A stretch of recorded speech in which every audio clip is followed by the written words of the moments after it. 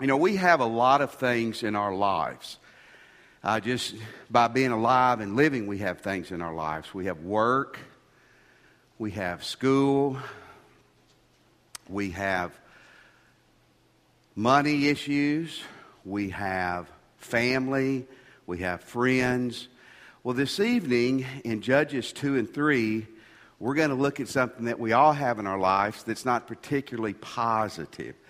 That's not what we desire to have in our lives. And that's this: we all have thorns in our lives. Somebody say amen. Okay, don't point at anybody this evening.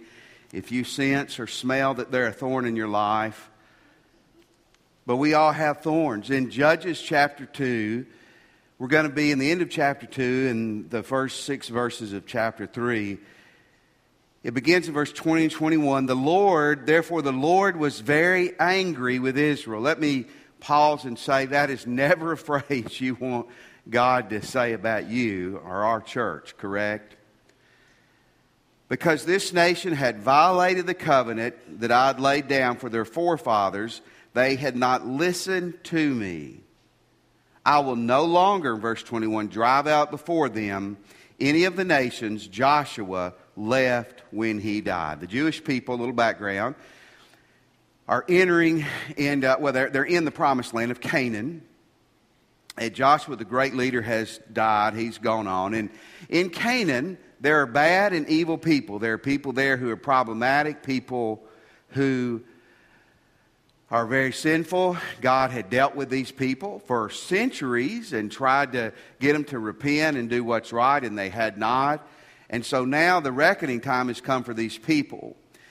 And they are thorns in the sides of the Jewish people. There are people there that are not going to cooperate with them. They don't want the Jewish people there. They're not following the true God. They are literally an issue, a problem, a pain in the ear, the head, or wherever to these folks. They're thorns. Everybody here knows what a thorn is. A thorn is something that sticks you, that hurts you. And a thorn is not pretty, is it? It's not a pretty thing. And in 2 Corinthians chapter 12, Paul talks about what? A thorn in the flesh. You remember that? And we don't know what that is specifically. Scholars have speculated, I guess for 2,000 years now, what that thorn was. I believe that God left that non-specific, because it would apply to a lot of areas in our life. Was it an eye issue? It certainly may have been. Was it a physical issue of some other sort? It may have been. Some scholars believe it was an ex-wife that drove him crazy. That makes for good humor, especially in men's Bible studies, but I don't think that was it. We don't know, but Paul had something that constantly gave him a problem. So do you. So do I. I think we all will this side of heaven. We have health issues. We have issues with our home. You ever notice when you get your home just like you want it, something breaks? That's a thorn, isn't it? Some of you have teachers that are thorns, correct? And I promise you, sadly, there's teachers at home going tonight, man, I've got students that are thorns, Some of you have bosses that are thorns, correct? Go ahead, Josh, say amen. Or did you? And some of us bosses have employees who are thorns. Amen? We do. You have people, you have issues, you have challenges, you have things come up. Again, maybe it's your financial portfolio, whatever it is. We all have thorns and issues in our life. We just do. Now, here's a second thing. Some of these thorns are left in our lives to develop us. Why does God allow the thorns to remain? One reason is God leaves these thorns or allows these thorns. He doesn't remove them immediately. He's trying to develop us. Now, folks, I want you to follow me for a second. This passage really runs from where we're studying tonight in verse 20 in chapter 2 through chapter 3, verse 6. And it's a little bit complicated because there's really two different angles of the thorns in these Jewish people's lives, just like there's some different angles to the thorns, the issues, the problems, the pains in your life and my life. But the first reason, or the first angle to the thorns, is God uses them to develop us. In verse 23, it says, "The Lord had allowed these nations," those nations, "to remain. He did not drive them out at once by giving them into the hands of Joshua." Now, chapter 3 through verse 2. "These are the nations the Lord left to test all those Israelites who had not experienced any of the wars in Canaan, in the Promised Land. He did this only," now that's important, "to teach warfare to the descendants of the Israelites who had not had previous battle experience." Okay. God had used Joshua and the people, Jewish people, and Joshua had followed God, and he had used them, and they had driven out a lot of the people of the Promised Land. They had to do their part. They were warriors. They had to fight. They had to do the battle. But the battle ultimately was won by God. God was the one that won the battle and made this happen. Why did God initially leave these thorns there for these people to have to face? Well, he tells us why. He wanted to teach them warfare because they were going to have to fight the rest of their lives and for generations to come. Now, it's easy, and we don't have enough time to get into a righteous war and how warfare plays out, but just in a summary, there is righteous wars. There is times when countries have to go to war, and the Jewish people, at many times in the future, were going to have to go to war just to defend themselves as well as to take ground against evil people. God left a lot of these people there so this new generation would be able to develop warriors. In the future, they were going to be dealing with the Assyrians, the Babylonians, the Greeks. They were dealing right away with the Philistines.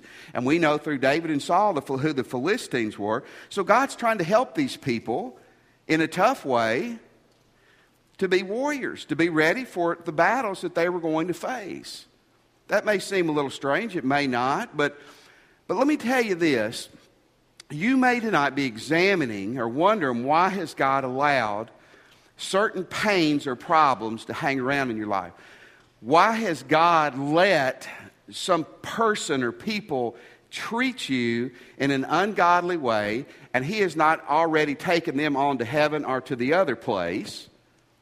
Why is God allowing that to continue to be a sore spot in your side when the truth is, you may not have done anything, and we'll look at a moment when we do something to deserve it, but done anything to deserve it. God, one of the best teachers is pain. Wouldn't you agree with that?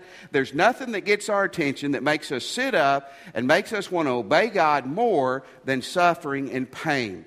I have a friend, a dear friend, who, when he's been a pastor for years, and his first church was, it was a meat grinder. I mean, it was a tough little place. And he told me he wondered what had he done for God to send him there to punish him.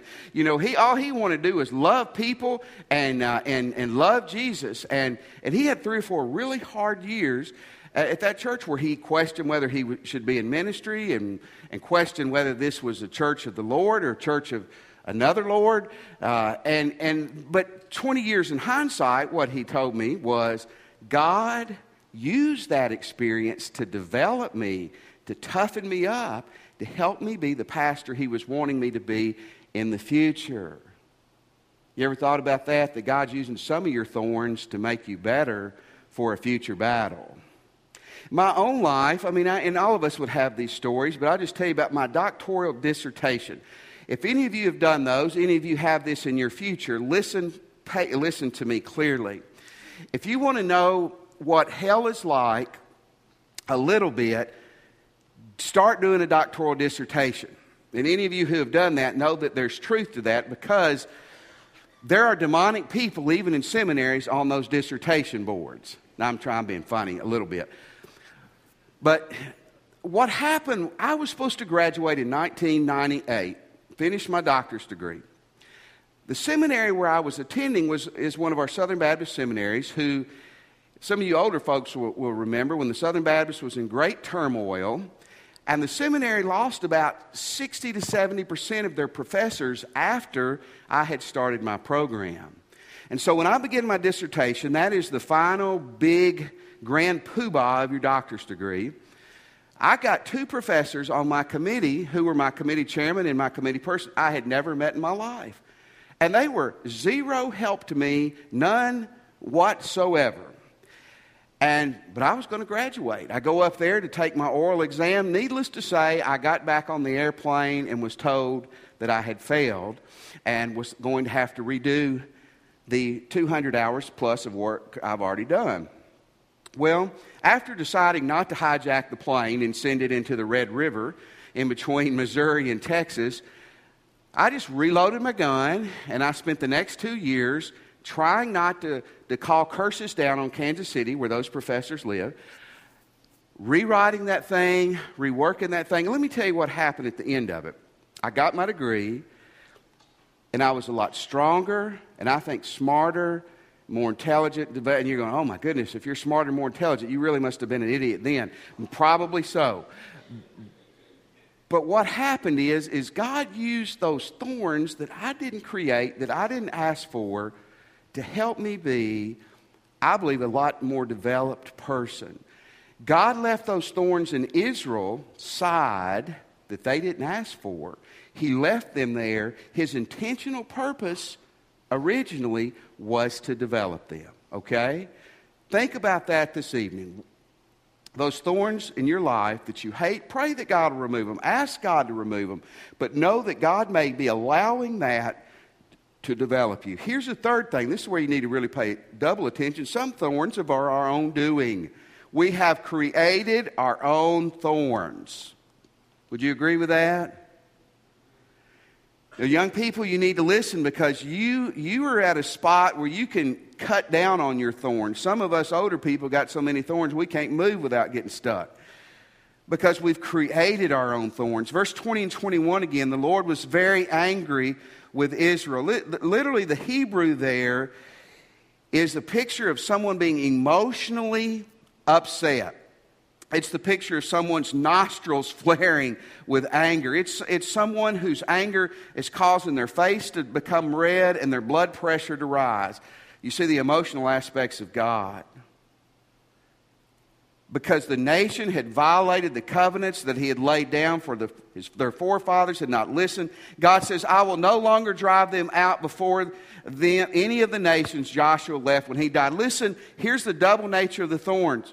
God had left those thorns, those people, initially so they could develop, learn how to be warriors. He could develop them. And then God was going through those people, and in their natural doing, their effort, God was going to drive those people out. When they rebelled against God and they said, we are not going to follow you, we're going to intermarry with these people, we're going to worship their gods, God said, okay, you can do what you want, but I'm going to leave these thorns in your side, and they're going to be there by your own doing. That's not good, is it? And it says God was emotionally upset. You want to play with thorns? God will let you. That's scary, isn't it? God leads them to develop us. Some thorns have nothing to do with our sin, our wrong mistakes. Other thorns we have absolutely created and brought into our life. We choose wrong, we choose sin, we make dumb mistakes. We bring thorns into our lives.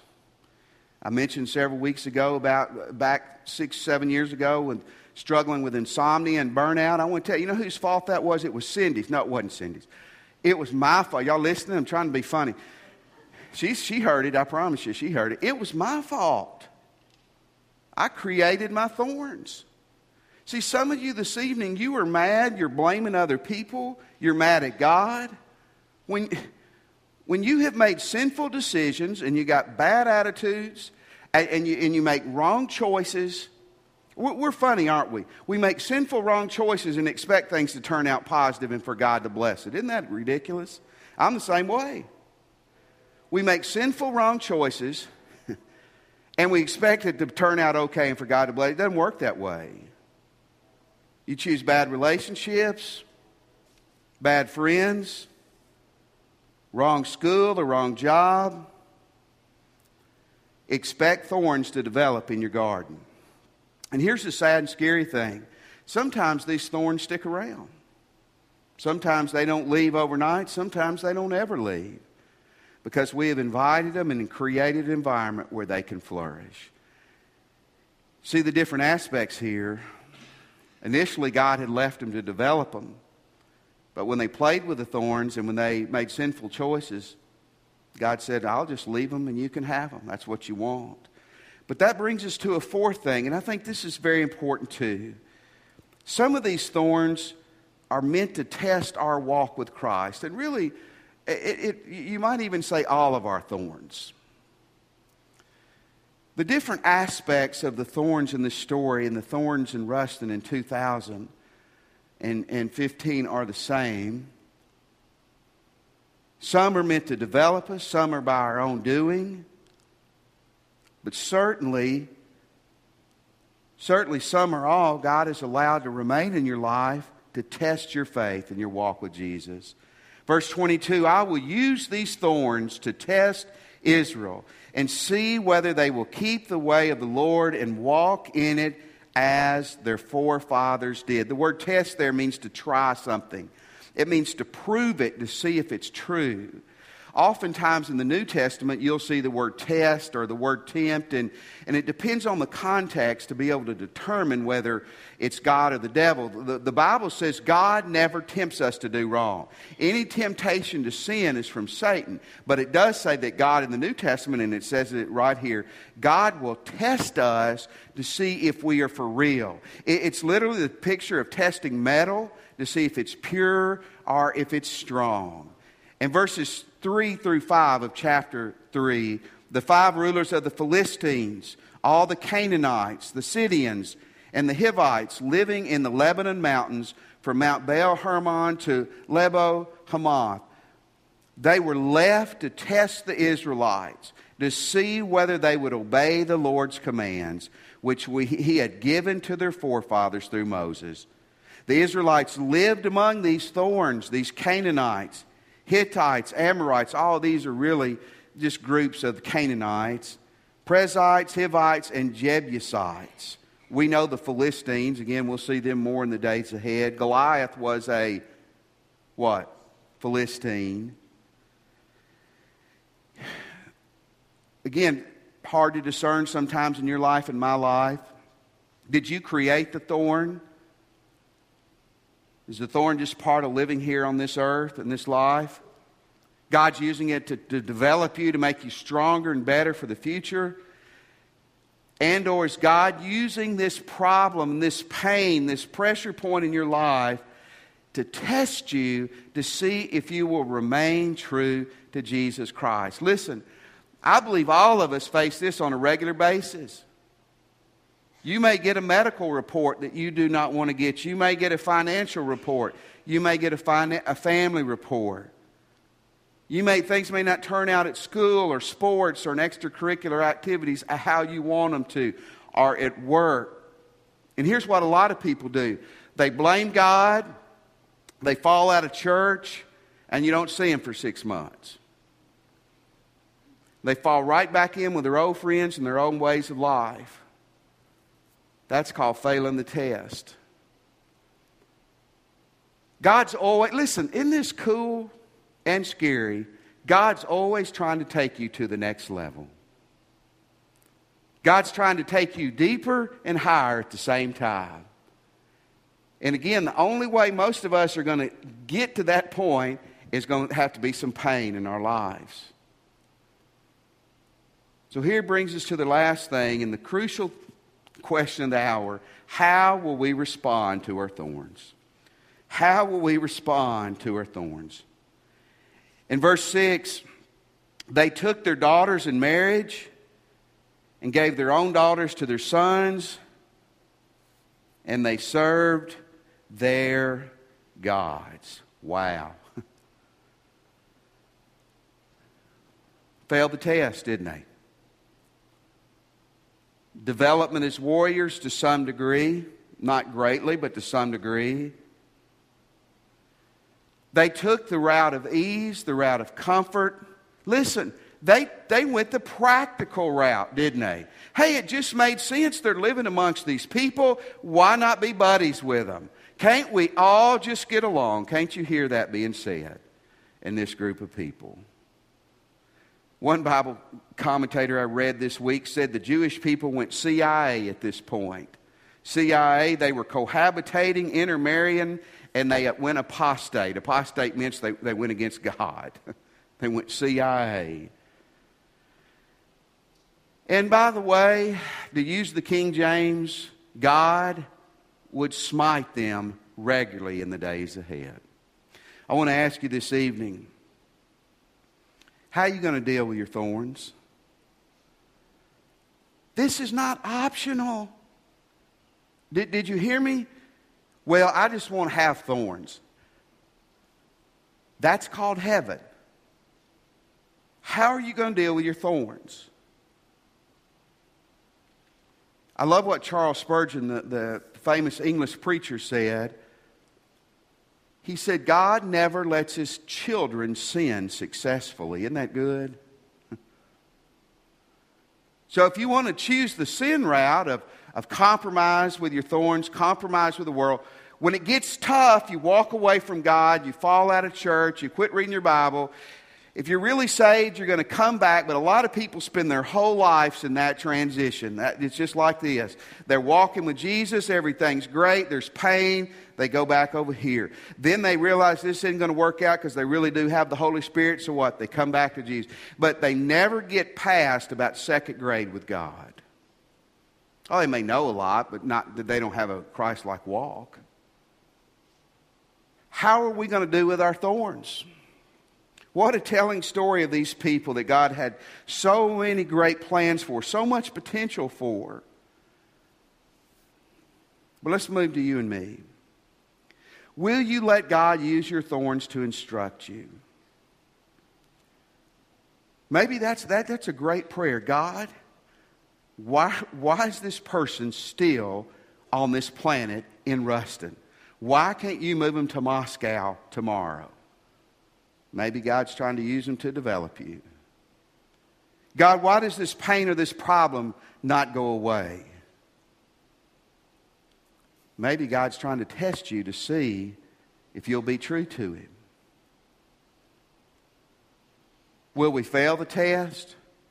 Will this time 5 years from now, 10 years from now, we be less developed in our relationship with God and in our witness and our character, or will we be stronger? Will our faith be stronger and more robust, or will we be still a childish, immature Christian with just more rings around the tree? Someone said this, and this is so good: thorns can make you or break you. The thorn can define you or redefine you. Let me give you a better option. Let God make you. Let God define you. Let God redefine you. Let God use thorns. Don't let thorns rule you. Amen? Let God use the thorns to make you and define you and redefine you, not to break you. What happened in 2 Corinthians chapter 12? Paul said, God, please get this thorn out of my life. Can you appreciate that prayer? And it said he begged him. It said 3 times. I don't think that meant, 3 little God remove it. I think that meant 3 passionate seasons of prayer. And God said, no, no. And I think the last time he said, Paul, zip your pie hole. The answer's no. Move forward. I'm going to use your thorn to make you into the man I want you to be. And Paul ends up praising God for his thorn. See, the thorn can make us. And it can redefine us in God's glory, in God's image. We have a picture of a rose bush. Do you see what's right next to the rose bush? I probably would not know that because I have never gotten roses in my life. As a man, I'm proud to say I never have. But you know what? I was awesome. I got my wife roses this weekend. Wasn't that good? If your husband didn't, ladies, you have my permission to go home and let him have it when you get home. My dad loved gardening and farming. In fact, he was a college administrator who was just a failed farmer. I think he went into college administration because he couldn't make a living farming. But we would have roses, and of course, as the kid growing up with a dad who likes to garden, that's not a good thing because you have to do all the dirty work. And he would send me out to get roses oftentimes. And, you know, when you're a careless young person like I was who was not interested in the beauty of the rose, you were interested in getting the job done so you could go do what you wanted to, oftentimes I would be stuck by the roses. But even as a child, I remember being so impressed. Amongst those horrible prickly thorns was this beautiful rose.